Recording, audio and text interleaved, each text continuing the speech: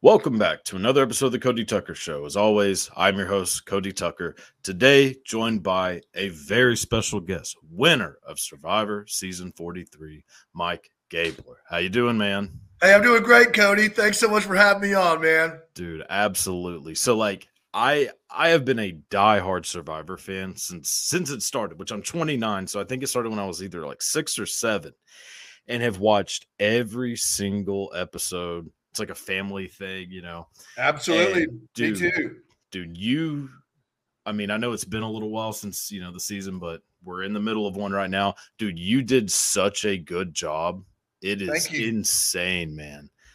1 year ago this week, I think Tuesday was 1 year to the day when we stepped onto that island. God, that's man. So, I mean, I have to just ask, how do you, whenever you're going to be on the show, so like you get the whatever notice it is that, hey, you're on, when does it like set into you that, oh, I'm on Survivor? Like, is it when you get on the island, when you see Jeff Probst? Like, it's you get, so it's a long process to get on the show, right? So yeah. I put together a 3-minute video of, which is kind of tough to put your whole life into 3 minutes, but you got to do it. And if you Google Gabler Survivor, my audition video will pop up in there somewhere. 3 minutes of power. It's pretty funny. I've got my goats running around. It's pretty cool. But I sent it in, and I was doing it because I'm a fan like you are, and it was a bucket list thing for me. I told my wife and my girls before I turned 50, I would apply for Survivor. And I was like 49 in 10 months. And my wife's like, well, it's getting about that time. You're going to do it. So I put together this video and we sent it in. And then lo and behold, they called me. But that was all during COVID. Yeah. So they had canceled a season and they had a bunch of players they'd already vetted, basically 42. And they were like, instead of putting them to the back of the list, we're going to keep them to the front of the line. But don't worry, Gabler, we like you, and we're gonna call you back in a year. And of course, that was really hard to hear because I was really excited, and I'd gone through the process, and they were like, you're gonna be on the show. But they went ahead. Everything happens for a reason. And a year later, August, they called me up and they were like, all right, you still interested? And I'm like, absolutely. So kind of went back through a little bit of the process, and then that was in like October, November. But I didn't get the official call that I was going to be on the show until February of the year I was going, like February 20th, I think it was.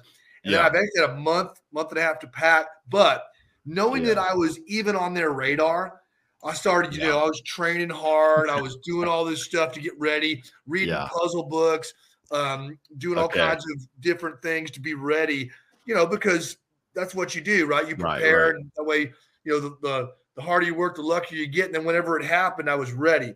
So, but it really, I don't think it hit me that I was on Survivor until the Zodiac hit the beach and we jumped out and Jeff is standing there with a wall of cameras behind him. And we're just like, I'm like, oh my God. Cause we weren't allowed to talk to anybody in Roasted beforehand. And there's all these really cool looking people. I'm looking at Carla, I'm looking at Owen, I'm looking at everybody. I'm like, who are these people? Yeah. I can't wait to talk to them. And then you're on the beach standing shoulder to shoulder. And it's like, and you got like 3 minutes. I'm like, okay, me and your name. And she's like, Ellie. I'm like, me and Ellie are going to do the swim. And you and who are you? Janine and Mariah, you're going to do the key thing. And Owen and Sammy went and got those giant boxes. So, and then it all starts. It starts, and it's unbelievable then. So it's that fast. Oh, yeah. You show up on the beach. Jeff introduces us, like, hey, you in the Def Leppard shirt. And they know you already because we've already done the interview process, right? But it's like, who are you? And you're like, hey, I'm Cody Tucker. I'm out here from Longview, Texas, and blah, blah, blah. So, and then you literally are doing that. But the game starts, so you're careful. You're careful with what you're saying. Because you're just like, right. Everybody's listening. Everybody's making first impressions here. And then you have 3 minutes to put yourself into teams about who's going to do what. And then you go. God, that has to be like the adrenaline rush has to be insane. It was so crazy. It was just really crazy. So preparing, I mean, I know like reading puzzle books, things like that, but strategy, I mean, how can you prepare strategy? You know what I mean? Like you kind of have to be able to just read the room, it seems like, more than anything. You absolutely, you got to read the room. You got to know the temperature, and you got to, it's fluid. It's changing always. So you got to always be watching it. So I did prepare. So I came up with the Gabler strategy based on about a dozen books I read and outlined. And I put, and I also, as a huge Survivor fan, as soon as I was even in the, as soon as they contacted me, I got a clipboard, a legal pad, and I started with season 1, and I rewatched every episode in a row. Yeah. And I wrote down notes where, if like every time somebody said something profound, in one of their confessionals, or every time there was an awesome move or a terrible move. Right.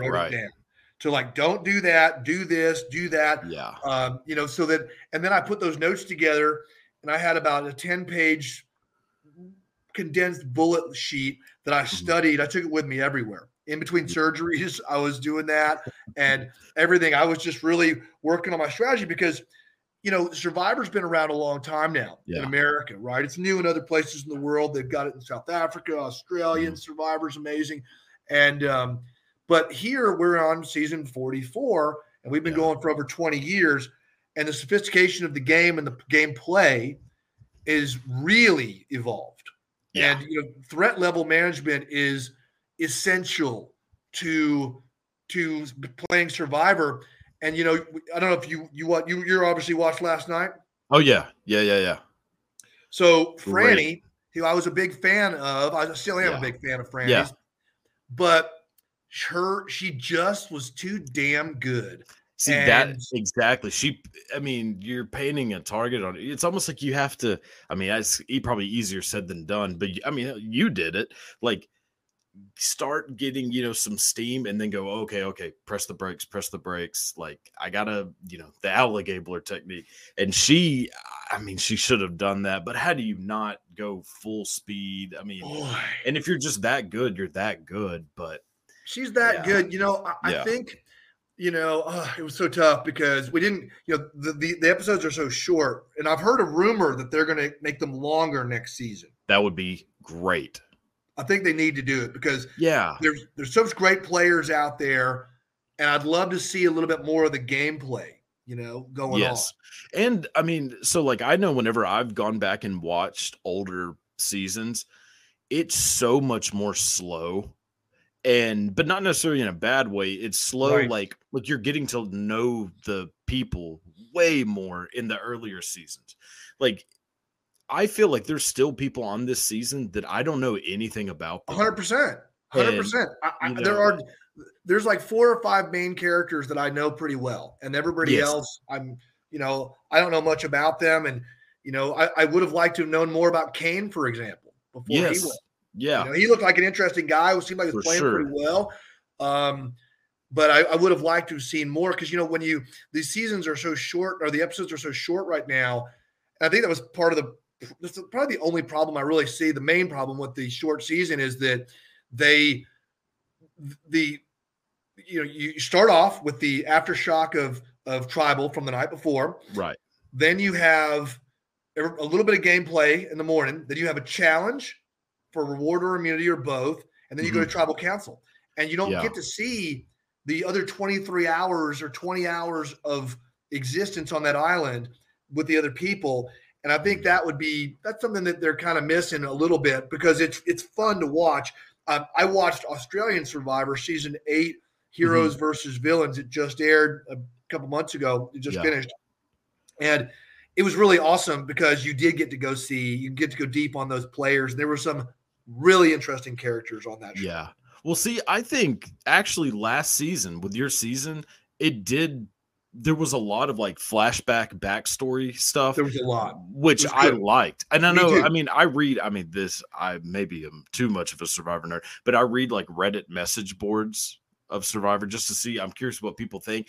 And a lot of people didn't like the flashbacks. And I don't understand that. I thought it was great. Like, I want to know way more about the people on the show, not just see them compete, see that, like, I want to know, like, what is this person's deal? Where'd they come from?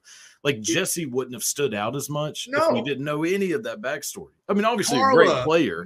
Carla, it's like, that's, sure. Ellie, everybody that's got their, because you kind of want to know who, because knowing the people and knowing their backstory allows you to better understand the game that they're playing. Yeah. And as a fan, you get to understand the moves, and you can also predict some of the moves and say, oh, yeah, their personality, this is going to be interesting because they're headed for something together.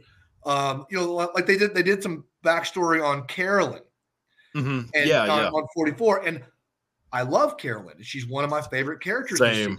Yeah. I didn't think I would think that, at the very beginning, but man, it's hard not to be a fan of Carolyn. You gotta love Carolyn. She's a wild wingnut, and I mean that in a good way. For sure. Just this great spirit. She's been through a lot in her life, and come out the other side stronger, smarter, and you got to cheer for her. I'm cheering for her. I'd like to see her win and be able to do better in challenges. I think that's her Achilles heel right now. Yeah. Her and Lauren both need, they're both playing great games, but both of them struggle physically, which I'm going to call it the Jesse syndrome. Yeah. Yeah, for sure. Jesse is a savage game player, awesome Survivor guy, but when his threat level got up high, he needed to win a challenge or, to be able to compete in one of them. And the fact that he didn't, just like Franny last night, once somebody wins a couple challenges or does something really big in the game, they're like, okay, that's nice. And I think it's a great move. And I was cheering for Franny right when she won that last one. I go, ooh. Yeah. See, I've been kind of thinking that for, I was like, man, they need to get her out. Not that I wanted her gone, of course, but just thinking, man, like, and then having, a guaranteed vote on the jury is got. I mean, how much does that play in, like, of kind of jury guessing, of being like, okay, this person probably has 4 people, maybe 5. Like, I mean, you didn't really have to worry about it too much because you were. I was in with a lot of people, but it is a factor. And, Matt being there at Ponderosa, every night, because there's Brandon, it was all guys until last night. So Franny's back there, but it was like, so Brandon, Kane, and Matt, and, they're talking about the game, they're talking about it. And having, somebody there that's certainly a homer for Franny would help her. Yeah. Yeah. Could help her out. And she, it was the best thing to happen to Franny was when Matt went home, because together they were too much of a target. For sure. And I think she was playing an emotional game a little bit, as well as the game itself, with him. She was looking out for him. He was looking out for her. But they also were a target as a pair, as power couples always get targeted. So to see him go out, I was like, Franny could go all the way and win this thing. And I thought she, but I guess last night, I thought her winning that reward challenge was, it's so tough, because I thought she picked the people she picked to go on the reward challenge, the moms, basically, Carolyn, Lauren, and Heidi.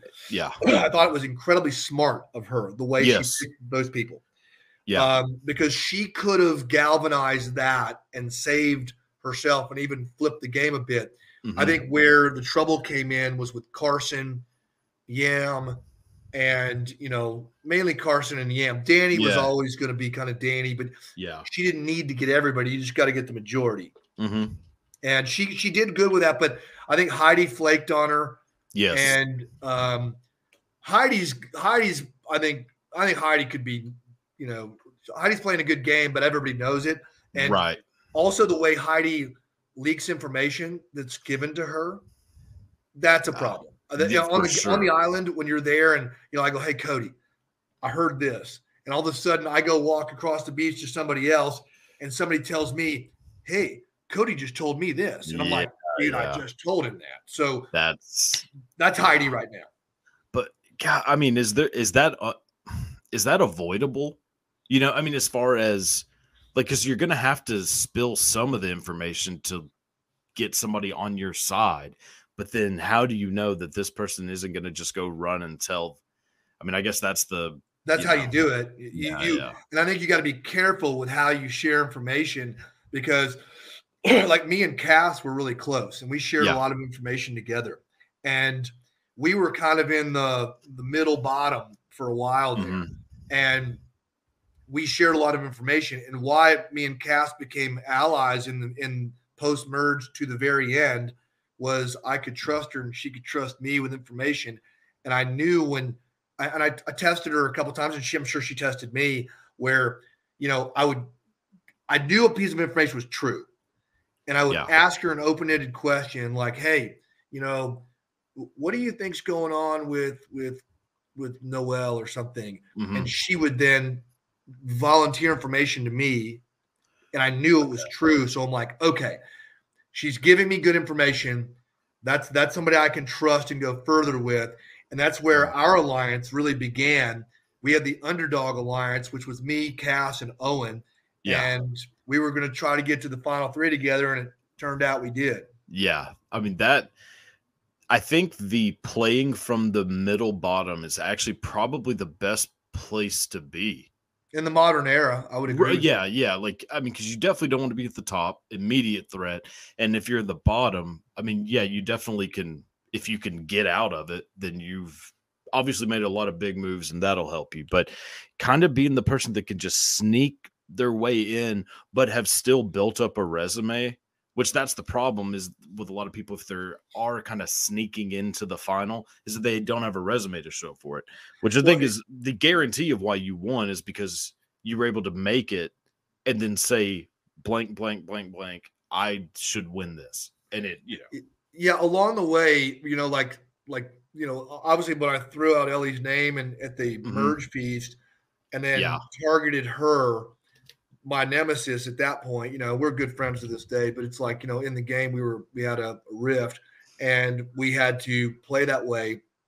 But she, you know, whenever your name gets mentioned post-merge, especially the most important day is day one post-merge. Okay. And luckily I was immune because my team won. Yeah, right. And that's that day, you know, that's the day when you go, hey, what about Cody? And it's like you, like, what about, you know, Noelle, James, whoever's name gets brought up, everybody's kind of new. And all of a sudden, you know, it fractures, and it's like there's a James and, you know, James group going for James, group going for Ellie. Right. And those are two names that kind of, once they're put out there, they kind of stay out there and they kind of keep going. So being immune on day one, really good if you can do it. Yeah. And the only thing better is winning the very first immunity challenge, because while those two, you know, the three tribes have come together into the Gaia tribe for us, you know, you're still kind of in fracture mode. Ellie got voted out. James was kind of mentioned. Ryan got his name down. Cass got her name down. Owen did. And then everybody's still trying to figure out battle lines.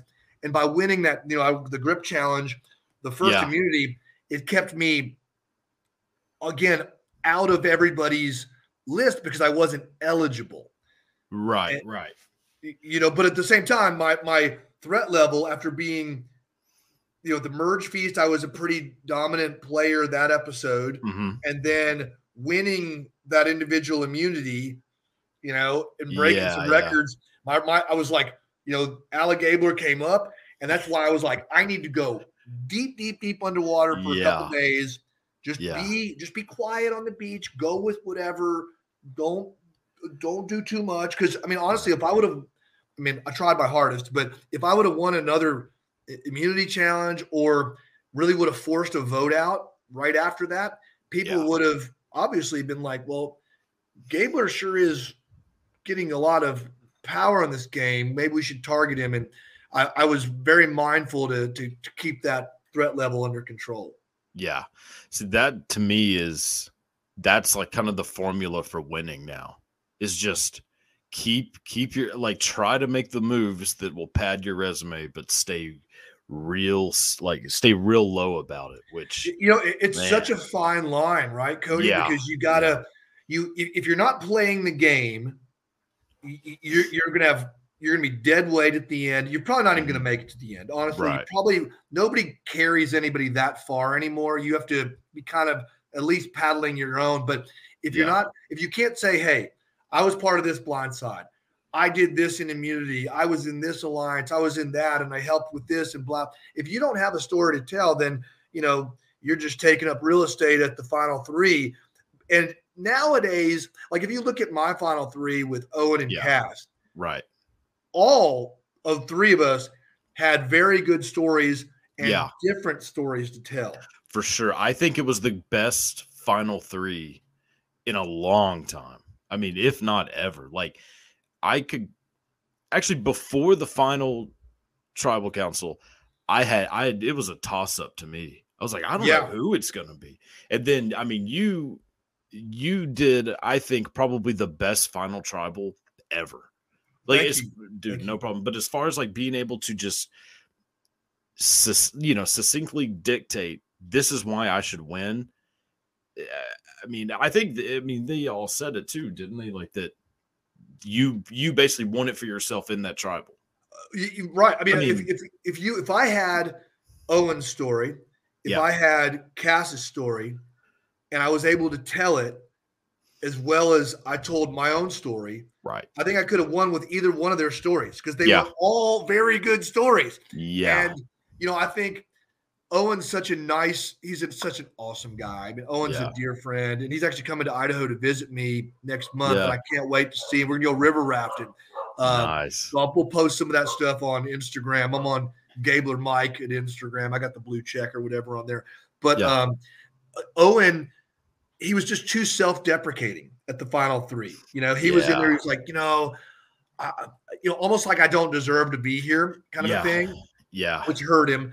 And then Cass, kind of needed to read the room a little better. She was really confrontational. Yes. Yeah. I do remember that thinking. He was kind of a little cringy on that, where he was like, you just got to read the room. But she had an amazing story.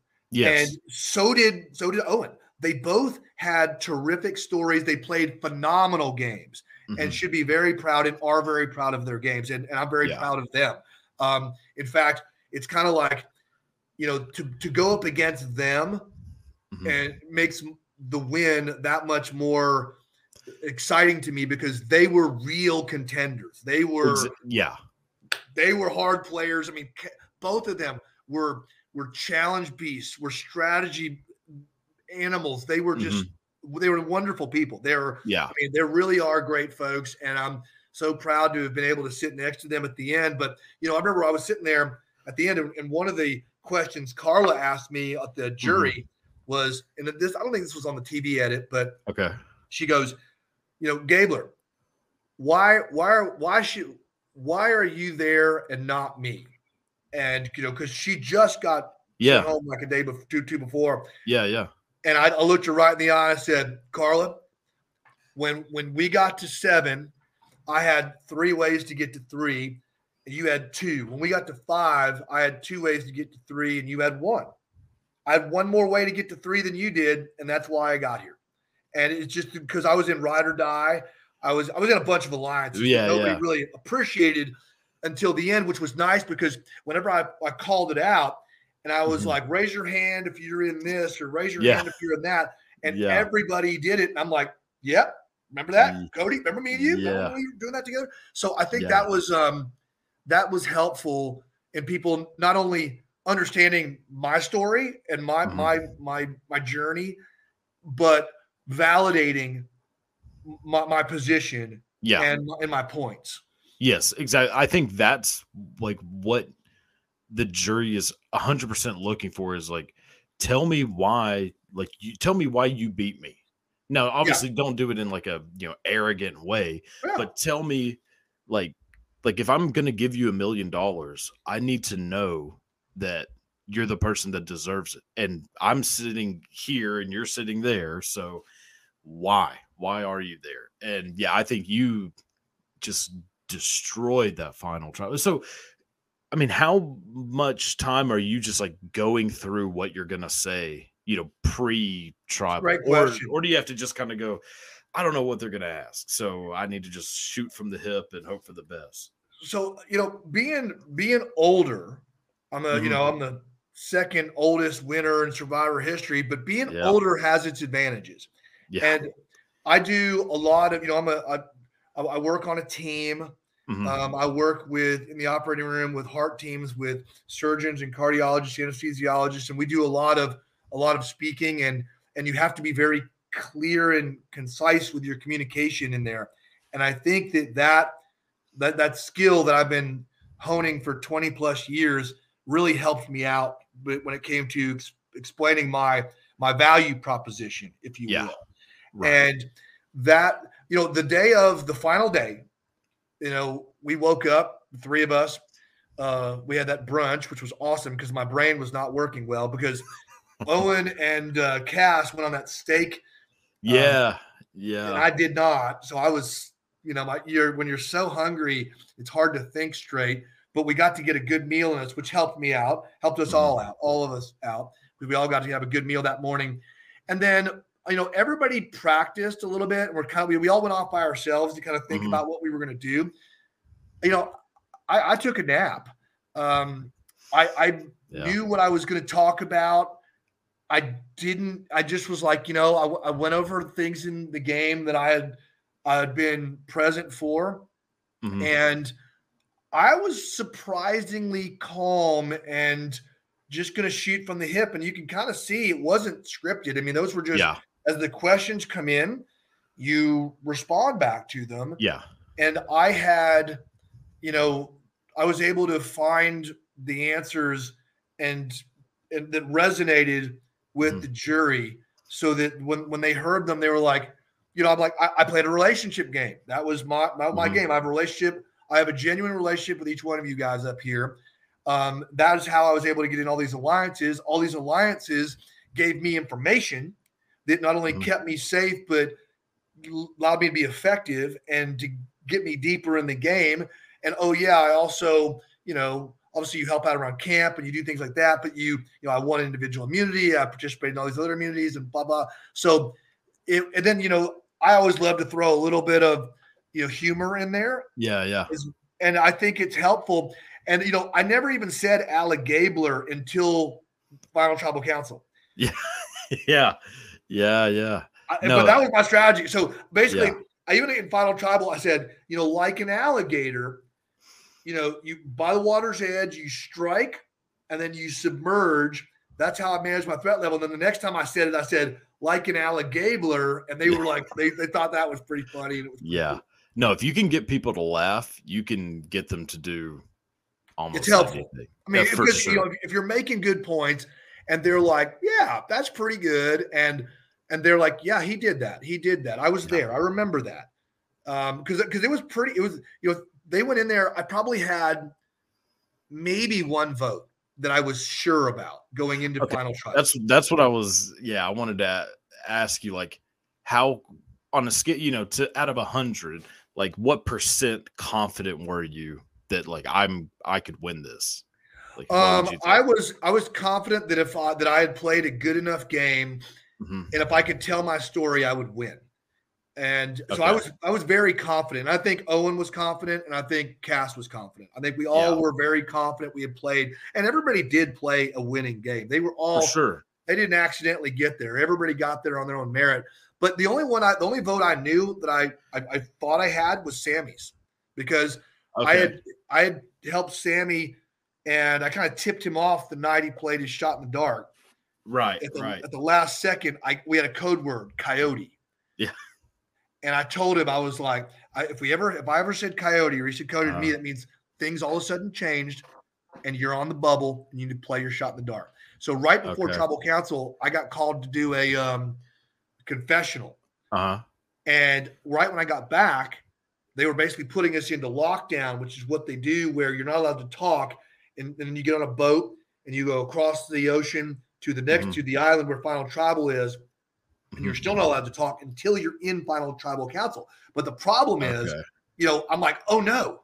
When I got back, we weren't sure who the vote was going to go on, but it wasn't going to be Sammy. And then all of a sudden he was being mentioned, but I thought he was safe before my confessional. And when I came back, everybody had turned and I'm like, shoot. So I go up to Sammy and I'm like, good luck tonight. Good luck tonight, Coyote. And I patted him on the shoulder and walked by and he was like looking at me and I'm like, I'm not allowed to say anything at that point. You're just like, I wasn't even really supposed to probably say anything about that because we were coming back in the lockdown, but I promised him I would. And that's why he knew to play his shot in the dark. And had he won that shot in the dark, that would have scrambled some things up pretty interestingly. Yeah. And by the way, that's what shot in the dark looks like. Oh, that's it. That's it, buddy. That's awesome. That is it. So I got that guy. Came back with me from the island. That is awesome, man. God, that's so before you go, you have this idea of what Survivor's going to be like because you've watched every season. When you go, like, what is something that just doesn't translate to TV where you're like, wow, I was not expecting, this. The hunger. Yeah, that's got to be rough. The hunger is something that you cannot prepare for. It is. Yeah. I mean, you may fast for a weekend, whatever. Yeah. That's not the same thing, dude. No. It's totally different. I mean, the first 4 or 5 days out there, the first week out there is absolutely the worst. It is. Okay. It is such a punch in the face. It's almost indescribable how rough that first week is because you're eating, you're normal, you go into there, and it was snowing in Idaho when I left for Fiji. Yeah. I get to Fiji, it's 105 degrees with 95% humidity. And look, it's kind of like Longview, Texas in August, okay? Yeah. Imagine sleeping outside in Longview, Texas in August. There's 3 kind of ants in Fiji. They all bite. There's mosquitoes. There's sand fleas and no-see-ums. And when you first get there, because you've been eating, you're sweating out salts, sugars, and minerals, and you're delicious. And the bugs, I had bug bites on my bug bites. Yeah, and you've got, and they had spiders. There's a lot of spiders too, big spiders, fast, big spiders. Yeah. And I got bitten on top of my head. I had this weird oozy thing that was like I was kind of like trying to squeeze out the goo. It was gross. So you get there, and you're just like. You're covered in bug bites. Yeah. You're exhausted. You're freezing because at night it was raining. You're wet all the time. And my feet were starting to rot because I wasn't letting enough air get to my feet because I was protecting them from bugs, but they were never drying out. Right. And they started to get some jungle rot in there. But then, the dehydration was another big thing because we had a well. Yeah. But, you pick the plywood top off the well and then you scrape off kind of the goo on the top with your ladle. And then you get down to the cleaner water. You fill up your cast iron pot. Yeah. Then you go make a fire. You boil it. You let it cool. You split it up 6 ways and you drink it and repeat. We need to be drinking 10 times that much water a day. And eventually we just started drinking out of the well. And we just said, hey, if we get any bugs, it'll take a couple weeks before it gets bad. And by that point, we'll be off the island. So we'll just take our chances. But we had to because dehydration. Yeah. Look at Carson on 44 right now. He was throwing up last week. Oh, yeah. It was dehydration. It's dehydration that's getting him. Yeah. And, so that part is very difficult. And also, when you're starving, your brain is not like the brain that we're using right now, Cody. It's, Yeah. It's at best half of your brain is working, and you're like, I'll have a conversation like, did I say that out loud or did I think that? Yeah, the delirium has to almost like a cabin fever mixed with dehydration, and the paranoia. I mean, the paranoia's got everything just amplified. That's miserable. Big time. And we've all became friends out there, but you start off, you're just a bunch of strangers. It's like going to a new high school and you're just like trying to be in with the cool kids, but you're just like, I know that everybody feels this way where you're like, am I one of the cool kids? Am I safe tonight? Am I okay? Am I all right? But, it's really exhausting because you're an avatar in the game, and the game is 24/7. So if me and you want to get up and in the middle of the night go look for an idol or throw rice in the ocean or eat or do, you can do whatever you want. The game is organic. It's based on players, and it can go any direction that you personally want it to go. And that's what's so wild is the game could turn on its ear in 2 seconds. Yeah. Well, and just seeing like the wrong two people pair off to go do something. Maybe, I mean, it might just be something mundane like getting firewood, but in your head, you're like, why did they just walk away? Like, is that something that happens like just every time? I still do it to this day. Okay. I was going to ask you that too. Yeah. Where are they going? What are they saying? That's interesting. It's like you're looking. It's already. It's going to be a while. I was curious about that. Yeah. Look at Jamie last night. Yeah. She literally told the truth about her idol going with Kane. He's bad at telling the truth. I'll say that. Yes. She's bad at telling the truth, and she also, anytime there's a miscommunication. Communication is a two-way street, and the message being sent is not always the message being received. Right. And it's 51% each person's responsibility to make sure that they make that message. So if I'm talking to you, Cody, and I say, hey, my idol went home with Kane, cool. And I'm like, okay, I sent that message. What message did he get? And you're like, I think this is a BS story. And I'm walking away like, oh, it's all good. I did my thing. Yeah. No, it's not. You have to be like, she should have been like, look, here's my bag. Yeah. Here's everything. I do not have this. That's what I was confused about. Like, why not? Like, because how she's saying it seems like she's lying. Like, just me watching it, I'm like, oh, she's lying. Obviously, we have the hindsight to know that she's telling the truth. Yeah. But why not go just one extra step and be like, hey, look through my stuff. I don't care. I'm telling you the truth. I mean, bizarre. Yeah, it was. That's probably going to bite her, and it's already biting her a little bit. But it is. Yeah, exactly. Yeah. And also maybe think about your story. Now, granted, she's starving and tired, like we said, so the brain isn't exactly Jamie's full brain going, but. Yeah. Before you come out with a story that sounds as preposterous as it is, think about, do you even need to tell that story? There was a rumor about her having an idol. A rumor. Yes. Now that Kane's out, maybe take a page out of Carson's book, and instead of telling them the truth, which is unbelievable, maybe you go, I'm glad that Kane left because he was spreading a rumor that I had an idol. And here's my bag. I don't have anything. I have nothing. Yeah. So that you just you have creative license with the game to tell your story however you need to tell it so that your message being sent is the message being received because not one person, believed her. And if I wasn't on the couch knowing every piece of this puzzle, I wouldn't believe it either. At face value, it does not sound like a logical, realistic story. No. I mean, it sounds to me sounds somewhat logical. Like, oh, we think there's knowledge is power. I'm going to do a little shuffle.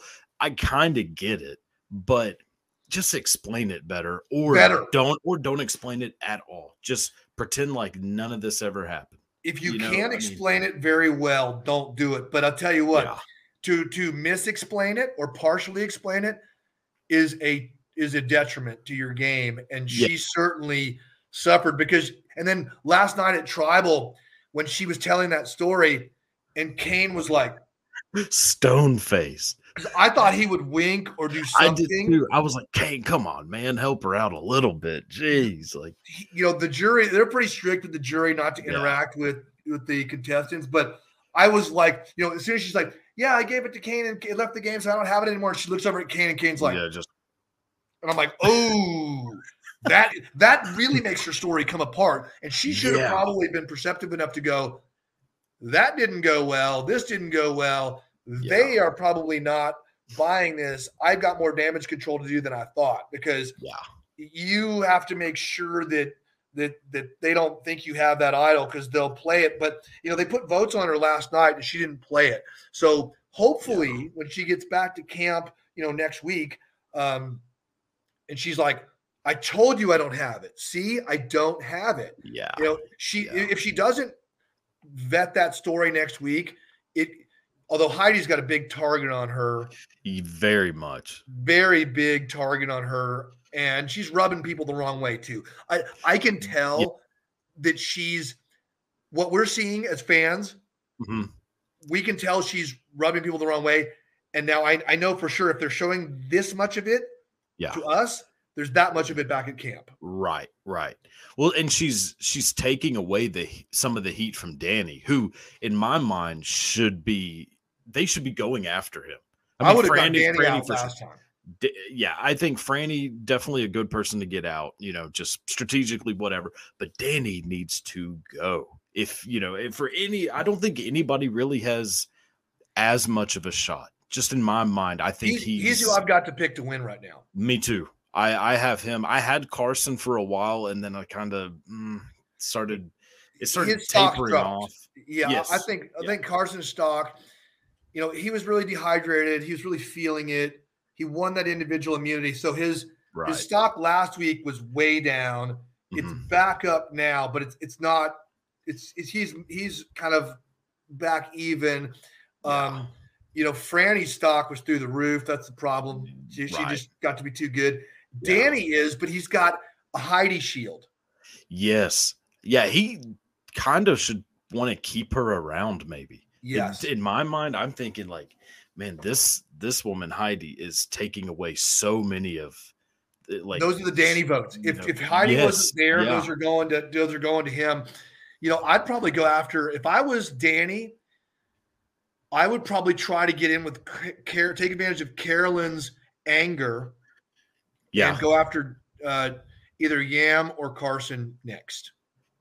Yeah, I think she would be way more likely to go against old Jam. I think she likes Carson. I think that both Carson and Jam voted for Franny.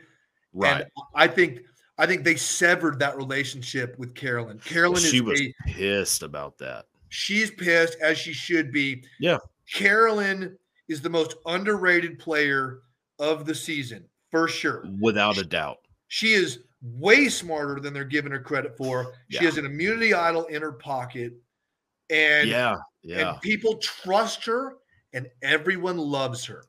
She's my number 2 pick to win the game. Me too. Yeah, I think that she's perceived as such a non-issue. Yeah, that makes her an issue, because she is actually doing something. I mean, it'd be different if she was just doing nothing, and but she could sneak her way into a pretty good spot. She is playing well. Her only weakness is her physical challenges. How much does that go into consideration as far as compared to outwit, outplay, outlast? Like, how much is you never won an immunity challenge or reward challenge? Like, does that really sway a vote? I think it does. I think if I didn't if I didn't have one, I won one individual immunity and I broke the record. That helped. Yeah. That was because really what I think jury members are looking for is a balanced representative for the season, and something that they can say, if I hadn't won any challenges, say I didn't do fire, which I got the record for too. Yeah. And I didn't do the grip challenge and didn't win that and break that record. And I didn't get the merge feast. And I was just like, then people all start to go, did you just were such a non-threat, non-player that you just ended up here on the bench at the end. And that's a hard thing to do. I think you have to represent. And if I was Jesse, because Jesse was not good at challenges, but he was in several of them, like the water challenge, the last gasp. He lasted over an hour in that, which was very respectable. For sure. And I think that if, by him, he didn't win, but if he could have just done a little, I think his gameplay was phenomenal. Yeah. His needing to win though, at the end, after he did he led the I mean, me, Owen, and Cass were in very much part of that, the Cody blindside, because we had to vote with that. We had to put on our acting shoes and act our guts out to make sure that everybody was believing it. Yeah. I actually tried to give Cody a little bit of a tip off as well to play his idol, but Carla had convinced him that, and then our acting was so good that he was like, yeah, I'm just going to sit on it. And then,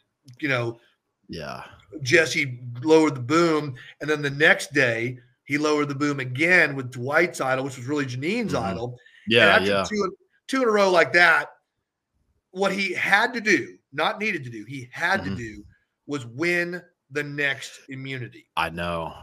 Yeah. That was a real slip up. Like, where you're just like, man, you're this close. Cause I mean, well, obviously he had no chance of beating you in fire. I mean, my God, but yeah, that was, because he had to win that, because even if he didn't go to fire, say he put me and Owen against each other, or me and Cass against each other, whatever he chose, it would have been he would have still, if he was able to tell his story, he would have had a very good shot. And I was prepared to go against, because I had one way was Owen and Cass. And the other way was Jesse and Cass. And I even thought about, for a short time, going with Carla. But Carla was too good, too savvy. And I told her to her face, because she asked me, this wasn't on the TV show, it was out on the edit, but it was in the rain when they were at the reward challenge. And where Cody and those guys were, and Owen were at the coffee and donuts challenge, which, if you have to lose a challenge, that's one to lose, because when you're so hungry and you eat, I mean, imagine me and you right now, if we drank a thermos of coffee and a box of donuts. Yeah. I mean, some of those rewards, I'm just like, God, I mean, obviously you're going to want anything, but that is not the one I'd be wanting to have. And you wouldn't really be able to help yourself if you were there. You'd be eating them, because, and then you saw Cody. I mean, really, it probably blew up his game, because Cody was playing very smart. And then he was so sugared up, so insulined up, so everything. Yeah. And he just wasn't thinking, because we had a code word as well, kind of a thing. And I was like, you're playing your idol night, right, Cody? And he was like, yeah, bro, yeah, I played my idol. I'm like, hogs get fat, pigs get slaughtered. Say it. And he was like, hogs get fat, pigs get slaughtered. And I go, okay, you're playing it. But then he changed his mind. And when that happened, everything else fell apart. But when, Jesse, when you bring your threat level to 11, right? It's that high, and you're down to 5, you have to win that if you're going to do what he did at 7 and 6, when you're at 5, you have to win, because your threat level is too high. There's nowhere to go down. You're just going out. And when Carla was going to be voted out, it was rainy one day, and she looked at me. She goes, "Gabler, are you an honest man?" And I go, "I try to be." And she goes, "Are they going for me tonight?" And I felt I owed it to her. You know the kind of game I played. I was very straightforward with people. Maybe, I just was like, yeah, it's going on you tonight, Carla. And she was like, okay, which is why we had that live tribal, and she fought kicking and screaming to go out at the end. But, she's an awesome person, great player, everything else. But that's why, me tipping people off, I mean, it's kind of dangerous to tip people off like that, because anything can happen. But I had enough relationships to where, even if, say, somebody that I was aligned with went home, I was also aligned with these people over here. So I had ways to go, even if it fractured. Like if Sammy would have played his shot in the dark and hit, I still believe I could have got to the end just a little differently than I did.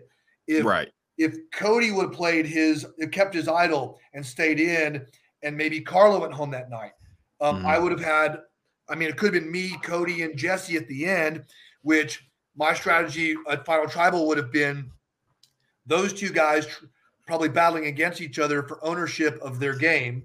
Yeah. me off to the side talking about my game and how I was also part of that, but I did my own thing. So I think,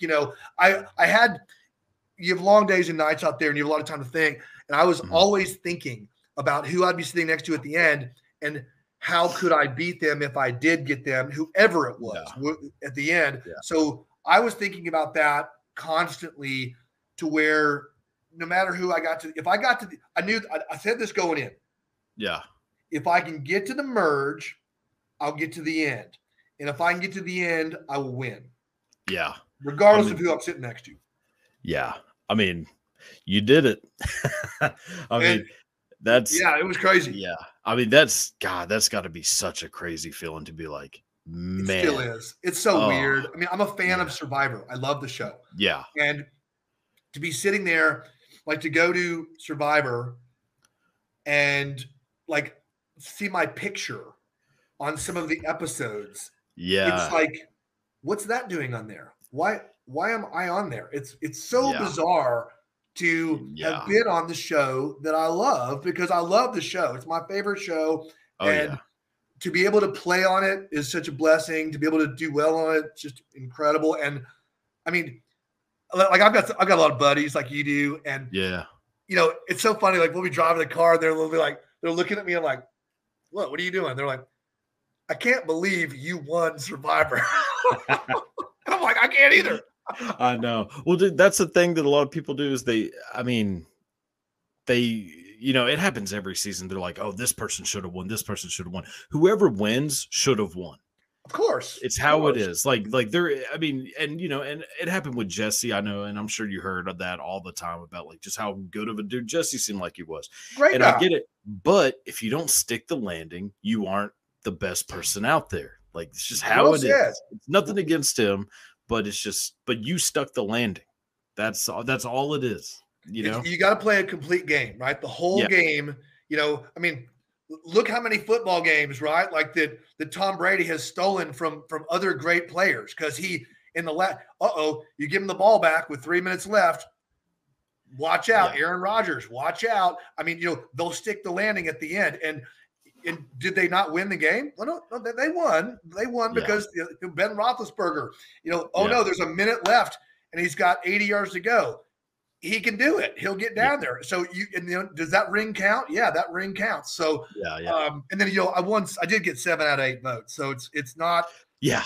It was pretty, and I got 0 against me. 0. I know, there's 11 people I think that have done that out of ever.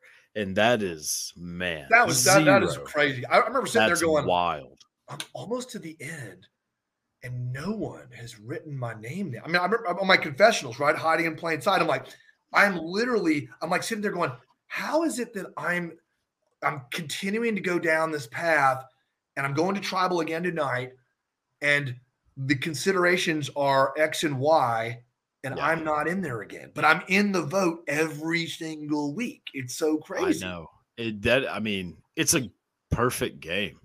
To not get any votes until the end and win is a perfect game. That's what you want to do. I mean, that's really what you want to do. Yeah.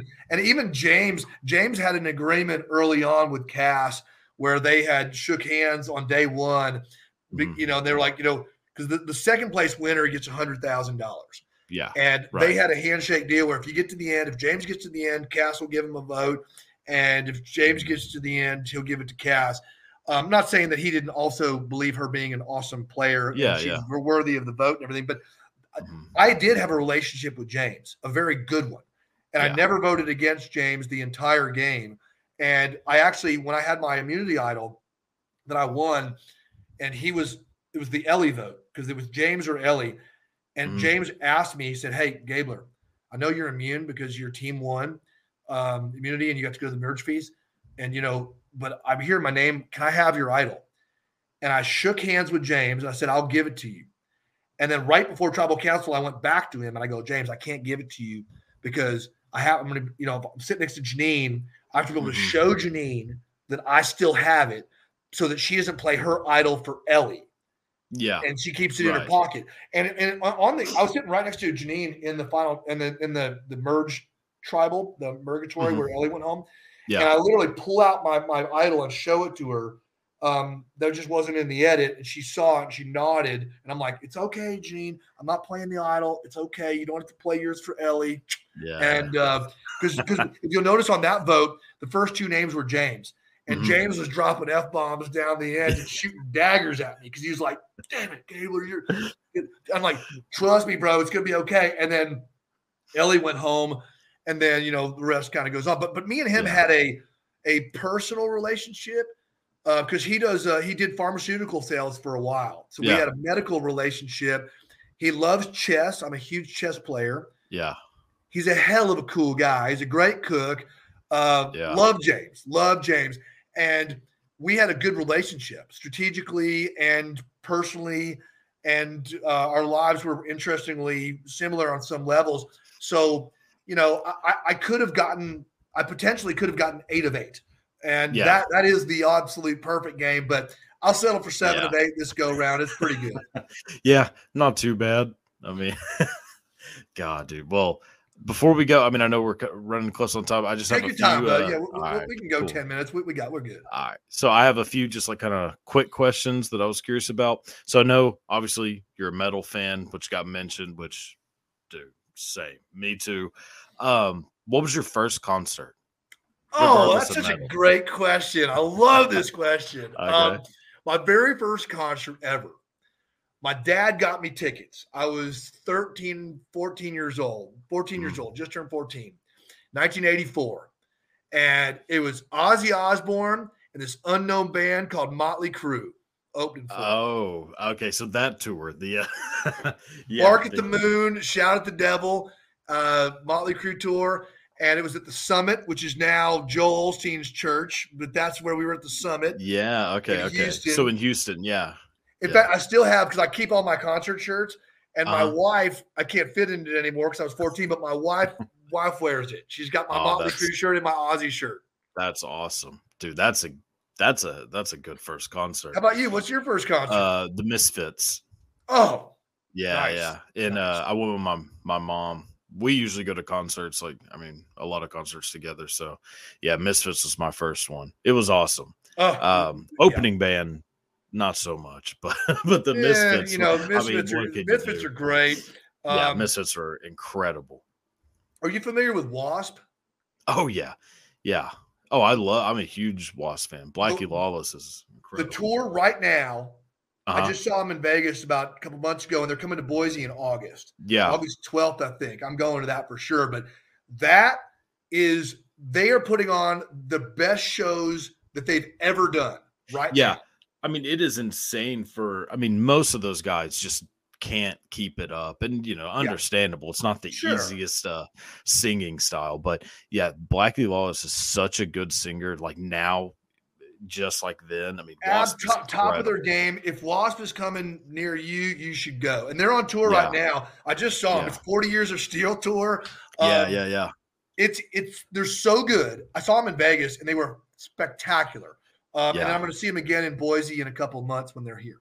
Yeah, no, I 100% would love to go see them. I have a long bucket list of bands that I want to see. What was the live music? Dude, me too. What was the last concert you went to? The last concert I saw was Wasp. Wasp was the last one I saw. It was a couple months ago. Yep. Okay, so that was the last one. Yeah. I just saw it. Yeah, mine was Rolling Stones. I went to go see them like 2 years ago in Dallas at the Cotton Bowl.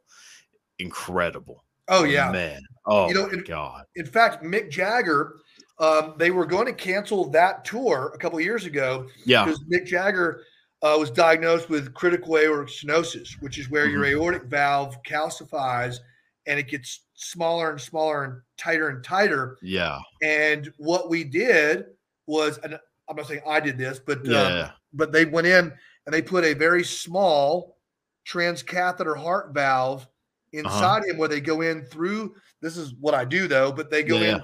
The patient's awake on the procedure. He went to Columbia, New York, and he had, instead of having a sternotomy where they open your chest, put you on bypass, and cut out the old valve and sew in a new valve, which is a great procedure. It's just invasive. They stick you in the groin. They run a wire up through the stenotic aortic valve, and then they bring that valve right there that's this big. Yeah. They crimp it down to where it's smaller than a pencil. There it is, smaller than that. Okay. It goes through your artery. It crosses the stenotic valve. They rapid pace the heart, and then they expand the transcatheter valve, crushing the native one to the wall. Take all the stuff out. That valve starts working right away. They were back on tour in 2 weeks. That is oh my God. It's so crazy. It's amazing. I mean, what can be done is just mind-boggling to me. I mean, it's magic. I mean, it's hopefully by the time we need one of these, it'll come in a beer. Dude, exactly, man. All right, if you could see any band in their prime, doesn't matter who would it have been? Oh, well, the Doors. I saw it. Yep, the Doors. Dude, that's mine. Yeah. If I could go to Whiskey A Go Go. Yeah. And 67, dude, I'll be right there with you. That's if I could go travel back in time, I'd go see the Doors. Yeah, man. Jim Morrison is like the guy for me. Like, I was obsessed with that dude. Timeless music. Yes. Yeah. That's mine too, man. And then last one, what is the band or artist that people would be the most surprised you listen to? As a metal fan, I mean, metal fans in general have a wide range of music taste, probably more so than like country fans or rap fans. Like, it just works out that way. But I do have a wide variety of music depending on what I feel like mood I'm in. I just got tickets, my wife and I, to go see Charlie Crockett. Okay. He's a new artist, newish artist, but he sings old school country. He's an African-American guy. He's coming to Outlaw Field in Boise, Idaho in July, and I cannot wait to see Charlie Crockett. Khruangbin is another band. They're out of Houston. They're kind of a jazz, funky, cool music. They're terrific. I also listen to, like a lot of like deep house music, believe it or not. Like, nice. Yeah, break up the glow stick. I like a lot of different stuff. Yeah, same. Mine, I mean, I talk about a lot is ABBA. He doesn't like ABBA. If you don't like ABBA, something's wrong with you. I know, man. And recently, the Grateful Dead. I hated the Grateful Dead my entire life, and just in the last like 3 or 4 months, all I've listened to is the Grateful Dead live albums. Bro, it's so funny you mentioned that. And I could go get my wife right now. Every Saturday morning when she walks into the kitchen, I have the Grateful Dead playing. It's like, Alexa, play Grateful Dead. It's just how I start the day. And I love them too. And I wasn't into them. Well, you know why I think I didn't like them early? Mm-hmm. I liked their name because it's a very metal name, the Grateful Dead. Yeah, for sure. And the album cover with the skull, I'm like, this is going to be good. Yeah. And I put it on, and I'm like, what the heck is this? This is terrible. And I'm like, off, done. But I didn't really listen to it in the context of which it is meant to be. I mean, I was framing it as a metal, like the Grateful Dead. I'm going to put this on next to my Dio records and next in between my Metallica, and then you put Grateful Dead on. No, but there's a reason why they're a legendary band also. Yeah. And they're really good. And they're worth checking out for sure. Yeah. 100%. Okay. Wait, sorry. Last one. What was the food that you wanted the most when you were out there on the island? Like, was there a specific one that you're like, God, I would do anything right now for it's so funny. People will say things to me like, oh, you were on the beach with all these, pretty ladies running around in bikinis. And I'm like, unless they were chicken wings, I was not even, they were invisible. Nobody even thinks about anything like that. Right. Yeah. But I had recurring dreams on the island, like recurring dreams. I would wake up and I would dream that I was eating this big bowl of yellow chicken curry. And I was like scooping in mouthfuls of rice and the chicken and the everything. And I literally wake up and it's like, whoa, it's gone. It's like poof. So, I mean, I literally was subconsciously thinking about yellow chicken curry, but when you leave the island, whether you're voted off or you win at the end, the first thing they do after medical kind of checks you out is they give you a menu. You order whatever you want. You can get spaghetti and meatballs. You can get fried egg sandwich. You can get all of it. You can get like everything at once. Now your stomach's that big. So So I ordered my first meal off the island because on the boat when you're driving over to Ponderosa. Right. I got there. I ordered a bacon cheeseburger with fries and a double Jack Daniels and Coke. God, that's the greatest meal on the planet. That's you can't beat a really good bacon cheeseburger. Period. That's like one of my all-time favorite meals. And I remember I drank that, ordered another one. Cody was there. Cody's like, and I'm like, I got to go brush my teeth and shower because you remember you have not brushed your teeth in a month. Yeah. And I'm like, I got to go. I'm going to come back. I'm like, too much adrenaline. I'm not going to bed. I'm coming right back here. We'll pick up this party. And we partied till 4:30 in the morning.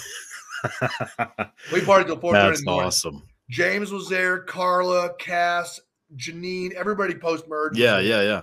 And I think what's special about 43 is it was such an amazing, cool group of people that are friends to this day. And we battled, but we took care of each other. We respect each other. And I was blessed. Things happen for a reason. And I made it onto, I was delayed a year, but I got onto the right season with the right people. I'm so grateful to know each and every one of them and to count them as friends, family, really. And it's amazing. It's a very short experience, but it's a very profound experience. Yeah. It's got to be the most life-changing thing. It's a big deal. It's a big deal. And I'll tell this to anybody that's listening that has a hankering to do it. I mean, life is short. Life is now. You got to live it and take a chance. ABBA song, take a chance. Take a chance on me, right?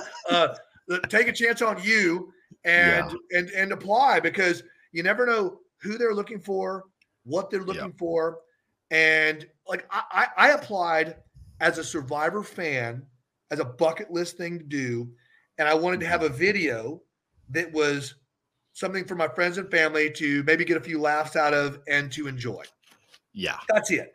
And if it went farther, great.